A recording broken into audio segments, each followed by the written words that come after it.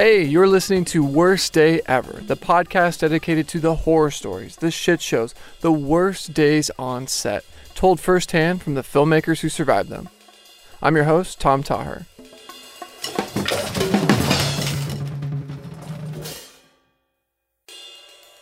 Today on the podcast, we have sound designer Michael Keene. And funny enough, Michael is actually the sound designer of this podcast. He is the reason everything sounds so crisp, so clear, all the sound design, sound effects, jazz, percussion. He is incredibly talented.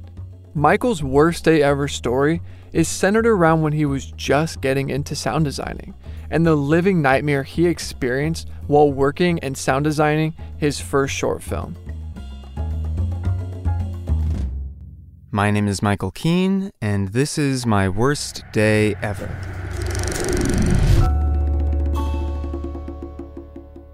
So this is a number of years ago. I'm still in film school at the time, studying sound design in the film production program. As a junior, I was plugged to sound design one of the later senior thesis films, and I thought, you know what? This would be a pretty good way to delve into what I would have to do in the later year. And of course, you want to do a good job, build a nice little portfolio for yourself. The thing was, the most complex thing I had sound designed up until this point was like an 11-minute short film with a total of 3 speaking roles. Only 2 people were ever on the screen at the same time. It was in a house. It was very simple stuff. On top of that, I had like another person designing it with me. And this thing I was walking into was, in the end, like 23 minutes, many speaking roles, several of which were puppets. It was a musical. There was a veneer of fantasy to the whole thing. It needed a solid creative direction as well as technical competency, and I was still learning a lot of those things. I didn't have anywhere near a competency level that would let me glide through the role with the level of grace that would have been preferable for it. So what happens is that I end up getting 2 weeks. So the end of my 2-week deadline is more or less the end of the deadline for the film itself. And as I get the picture lock, the film's all edited and complete, and I go to sound design, I work for a full day, I realize that I'm just not going to have enough time to do this thing, even if I work every day, like 12-hour days for the course of the full 2 weeks. And maybe that's me sort of overestimating the workload, being a little afraid, but I did what any questionably sane college student would do at the time and just sort of worked into an all-nighter to get a better handle on the thing. But after I completed that all-nighter, I just kind of kept going. Keep in mind, I'm sound designing this thing at the film school itself. It is open 24/7 if you have a key card to get in. I'm realizing after a certain point, you know what, if I go home, that's shaving off precious hours, at least in this beginning stage, before I know I have a handle on this thing. So I just opt not to go home until further notice. For a while, I'm just working in the basic computer lab, so I try to catch some winks by just putting my head on the table next to the computer. Turns out that can block your airway fairly well, and I woke up literally gasping for air a few times, like head snaps back, that kind of thing. Very soon, I move into one of the 2 reliable 5.1 mixing suites. These things are large, all dark, and I proceed to just stay in this room for really days on end because, of course, other films need this room, and the common practice is squat, literally just squat in the space and see how long you can last before someone walks in with a reservation. And it worked fairly well, but that also meant I was pretty scared to leave the space because someone could walk in and they would have every right to just sort of eject my hard drive and start working, and I felt like I couldn't lose those hours. So as a result, I only left around 4 a.m. every night. I couldn't sleep sitting up in the room, so I would go out to my soccer mom minivan in the parking lot and crawl into the back seat where I could lay down and then crawl back out and go back up to the mix suite. So I'm wearing myself down over days of doing nothing but working and not sleeping or eating or drinking. this sounds insane. And yes, it was insane. I was suffering from a very awful compounding case of imposter syndrome. In case you're unfamiliar, imposter syndrome is in which you feel like what you are doing, the role you are performing, you are not suited to do, that you have no idea what you are doing, and that it's only a matter of time before everyone finds out. And of course, the antidote to that is you fake it till you make it, which is much easier to say than believe. And as a sound designer, as the person responsible for, the aural soundscape of a whole film, you feel the weight of all of the people who have worked to make this thing a reality.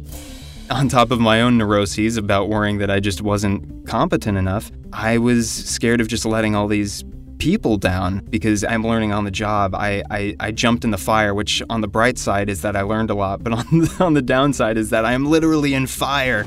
And then eventually, I think it was a Friday, who knows, I get the opportunity to screen the film So Far for the senior sound design class, which is just, it's a way to listen to your film in the theater setting, and you get to get a round of notes from all the seniors, which was great.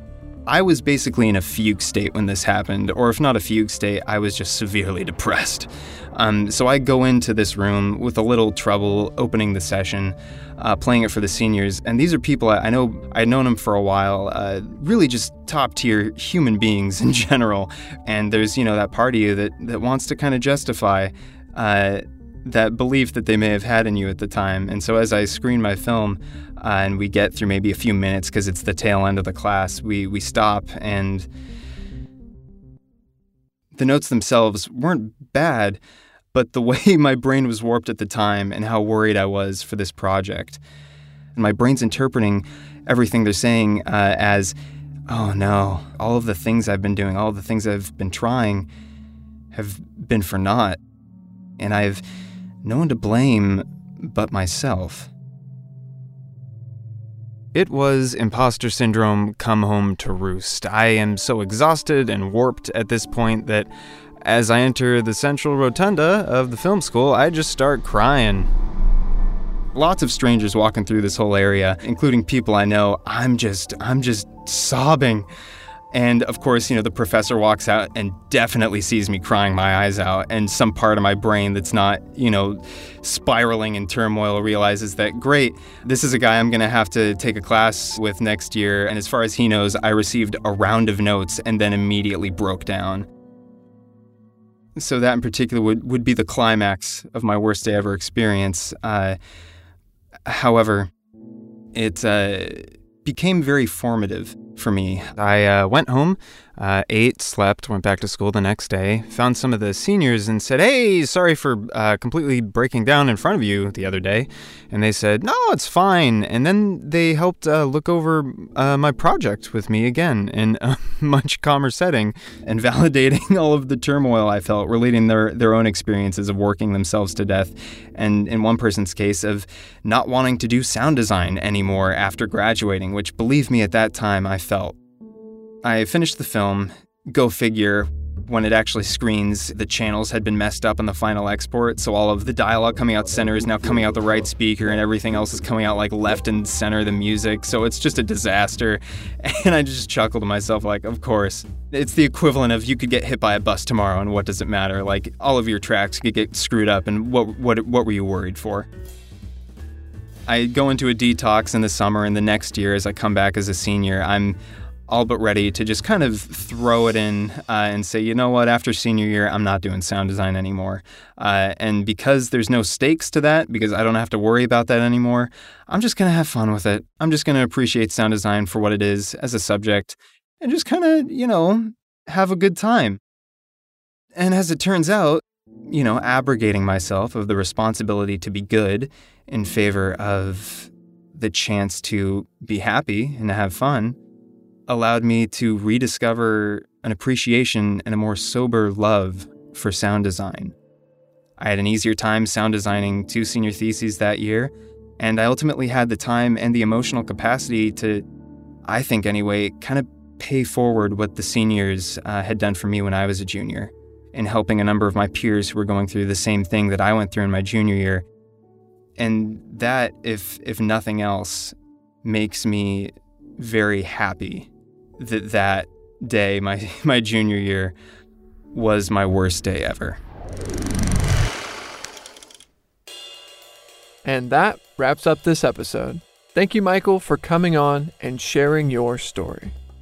You know, when I hear this story, I think it's arguably the most relatable because, you know, it's a story centered around when you're starting out and the mistakes you make when you are starting out.